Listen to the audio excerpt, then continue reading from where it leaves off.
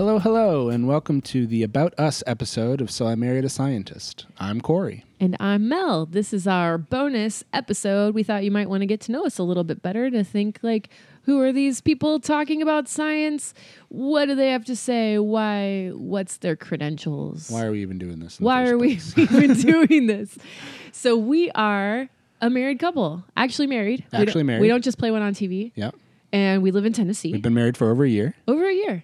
We met in Boston. But before we were in Boston, Corey's from Maine. I grew up in Maine. Yep.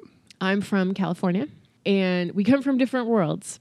Mel likes to say that she's from a small town in California, even though it's larger than the largest city in Maine, which is a little bit funny for me. You said what? 100,000 people. Yeah, so that's small for California. Portland, Maine has maybe 70 to 80,000 people, and that's our largest city. So yeah, a little bit different dynamics. My hometown was just over 6,000 people. He drove me through the downtown part of downtown. Yeah, of course. This was the downtown. The gas station plus post office right across the street was from one building. And then trophy shop. The other building was a trophy shop. Yeah. Gas station, post office, trophy shop. Everyone needs their trophies. Well, we were driving through and we passed that part. And I was like, oh, so where's downtown? And he's like, we just passed it. That was it. So, yeah, we grew up in kind of different worlds, but we met in Boston, Cambridge, Massachusetts, to be specific, just above the river. Blues dancing. We've both done partner dancing, ballroom dancing for many years, and we met at this blues dance, which blues dancing is kind of like swing and tango smashed together, and it's really beautiful and soulful. And I did it in grad school when I was in Boston, which I'll say more about in a minute. And Corey was working in Boston, and we met, and we danced, and we dated, and then we got married 2 years later on Cape Cod. To the day, actually. To the day, on Cape Cod. Got married on our official 2-year anniversary from our first date. It was pretty good wedding. We threw a lobster bake for our close family and friends, and we said I do, and haven't looked back. It's been pretty good. Yeah, our cake was whoopie pies. Our cake was whoopie pies. Like you do in Maine. Please explain what a whoopie pie is. Yeah, so a whoopie pie is basically just 2 pieces of cake with frosting in the middle.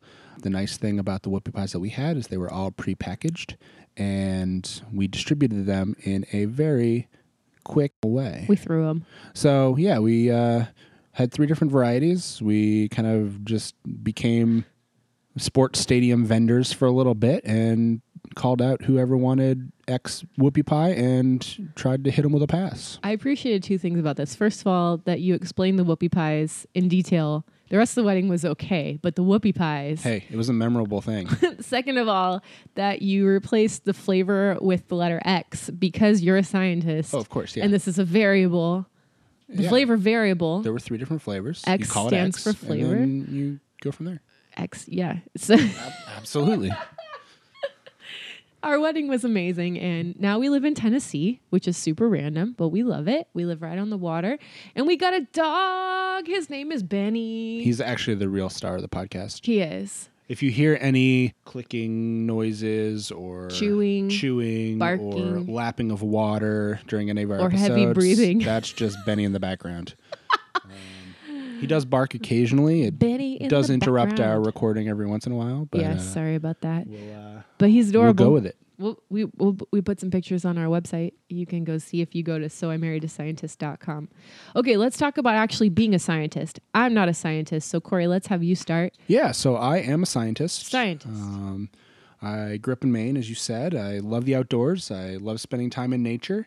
I've always been generally fascinated by biology and chemistry and physics and how things work. And I really like sharing those passions with other people. But that's not the only reason you're a scientist. Okay, so first of all, you actually have credentials. I do consider that alone being a scientist. I don't think you necessarily have to go to school to be a scientist. Could I be a scientist? I think that you could be a scientist, yes. So the name of this podcast could be So I Married Myself the Scientist. I don't. So I say I'm a scientist who married a scientist. No, I wouldn't. I'm a scientist squared. Sure. Okay. Yeah. So I don't think you generally need to go to school to call yourself a scientist. What do you call children scientists? I think children are some of the best scientists out there because they're constantly curious. They ask a ton of questions And I think that's really the essence of being a scientist, is being curious and asking questions and trying to go out there and prove it. I ask a lot of questions. You ask a lot of questions. Yeah. Great. I'm on the way.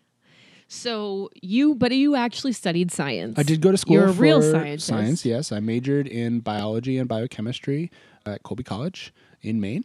What was the actual name of your major? Yeah, so the official major was biology with a concentration in cell and molecular biology and biochemistry. That is extremely repetitive. Yeah, it is. And nobody actually called it that. We always just called it CMB squared. So nerd alert. we were CMB squared. But yeah, so that was my official major in college. And then after doing some research in the Boston area, studying blood development and cancer progression, I went to grad school at Yale for immunology. That's awesome. So what have you been up to since grad school? You want to tell the people? So after completing my master's at Yale, I transitioned into a career in environmental health and safety and regulatory compliance. When I tell people what you do, I say you're a lab safety consultant, and they like have a puzzlement look on their face, and then I say he helps people not blow themselves up. Is that accurate? Only in very select cases. Okay. But yeah, I do OSHA stuff. OSHA stuff. That's probably the easiest way for people to understand. But there's a lot more that goes into it. So Safety, health, association. Is that right? Occupational Safety and Health Administration. Administration. Yeah. And you also work with craft breweries. Yeah, so a lot of what I do in the laboratory environment, reviewing the science and their experiments and making sure that the people doing the research are properly protected from the chemicals and infectious agents and any other hazardous materials that they're using. Like explosions. Again. I'm fixated on the explosions. I'm sorry. If we're doing our job correctly, there won't be any explosions. It's just easy for me to understand things that go boom. Okay. But yeah, so a lot of those principles also apply to the craft brewing environment, where you have hazardous chemicals and hot materials, you have wet surfaces, electrical hazards. So a lot of different things that could potentially hurt them in their workplace. And we, identify those things and put as many controls in place to make sure that people can do it safely. And yeah, so there's a lot of overlap in the general safety programs that are required for laboratories and craft breweries. So that's me. So Mel, tell us about your story. Well, as has been established, I am not a scientist. I am actually But you could be a scientist. I'm a scientist in my soul. There you go. I am a marketing and communications specialist. I own a graphic design and marketing company. How'd you get into that? That's a really good question.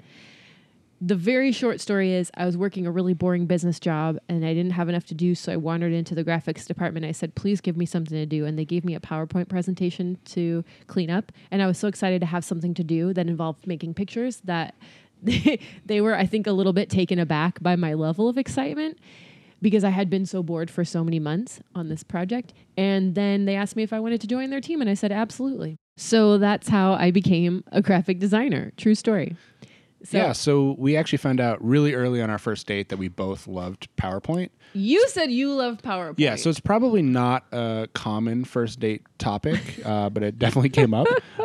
I'm very surprised that she didn't run for the hills after we just... Who tells someone that on a first date? Look. It was risky.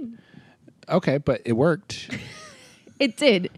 And I was like, I made fun of you, I think, but in my heart, I was like very warmed by this nerdy scientist who's telling me he loves PowerPoint. Yeah. But you love PowerPoint. Yeah, so I do a lot of things with PowerPoint, including anytime I move into a new apartment, I will map out the dimensions and make sure that all my furniture fits to scale. So that by the time I move into that place, I already know exactly where everything's going. It makes it much more efficient. Everyone should try it.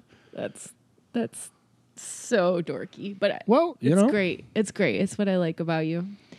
So I actually studied business in my undergrad, and I studied theology as well, which is funny because theology is probably the farthest thing from science that you can get. It's the study of kind of God and the ultimate, and it's very philosophical. It's very abstract. It's very unprovable, which is the opposite of science. Science has to be provable in order to be science. So I studied everything basically that's unprovable. So I actually ended up going to seminary, to grad school, to study theology for 4 years. And I met Corey while in grad school.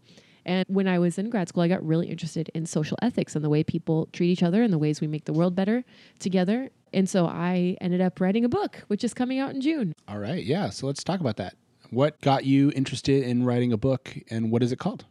It's called Brave Talk, Building Resilient Relationships in the Face of Conflict. And I wrote it because we live in a very conflicted political moment. I've experienced a lot of personal conflict in my life, and I just wanted to start really looking into the ways that we can disagree better in our society. So it's not related to science. I think it's interesting. It's sort of in the realm of social sciences. So it engages, philosophy, political science, ethics, psychology, power studies, critical theory. So all the humanities that we are not talking about on this podcast. So, but I really am fascinated by science. And this is why we were so excited to start this podcast, because these are conversations that we have all the time. In fact, true. Yeah. we got the idea to do this podcast while we were on a road trip from Tennessee to Maine, and we were in the car for 3 days.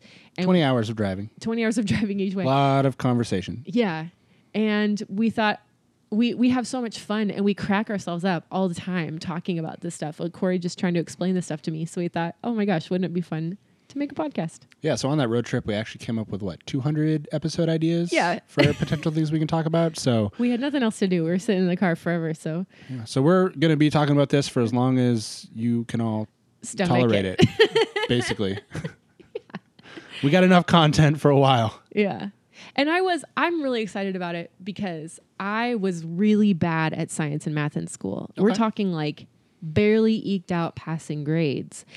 And I think I had really great teachers. Was it a lack of interest, or? I think it was a lack of ability to deal with the really technical calculation stuff that you need to be able to do. Okay. And also I have terrible handwriting, and like keeping anything that resembled a neat and orderly lab notebook or like doing computations was just beyond my ability as like a kid who lacked serious attention to detail. So I love talking about science, and I love the ideas and the abstract concepts of it, but I could never do the science itself. Got it. Because my brain thinks in pictures. Okay. All right. So there you go. Yeah. How about you? Why are you excited about this podcast? Yeah. So for me, I'm just really excited to get the word out on some of these really critical science topics. I think one of the problems with the scientific community is that we don't always share what we know in a general way. And we tend to talk about science in very technical terms that most people don't understand. So kind of relaying some of those critical pieces of information, or kind of the new cutting edge technologies that are about to come out and impact society, I think it's really important to have everyone know about those. Definitely. And I think a better scientific literacy has the potential to make the world better and safer and kinder. Maybe, I don't know, kinder. Do you think? I don't know, always kinder, but... All the scientists I know are kind people, but I guess there's some mad scientists out there making Frankenstein monsters. No? You're grimacing at me. We're going to cut that. Why? No. Okay. Well, how do we wrap this up? This is our About Us bonus episode. Hopefully you feel like you know us a little better. Have we talked about Benny enough? Probably not. Benny, who's a good boy? He's sleeping. He's our 9-month-old golden retriever. Yeah. Loves the water. Loves to Keeps swim. us active. Mm-hmm. Keeps us on our toes. Is generally hilarious. And definitely has a crazy personality. Yeah. Has a philosopher's soul. Yeah, he likes to stare out the window and contemplate life. Yeah. He's probably thinking about science and philosophy. Of course he is, yeah, absolutely. Could Benny be a scientist? Benny is a scientist. Already established. Yeah. Well, we're mildly obsessed with him, and if we talk about him too much, sorry, not sorry. Yeah, not sorry. Not sorry.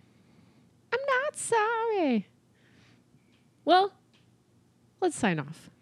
All right. Well, this I'm is hungry. The About Us. I'm going to make a sandwich. Sorry. Well, this has been the About Us episode of So I Married a Scientist. If you have any questions, we'd love to hear from you. Yeah.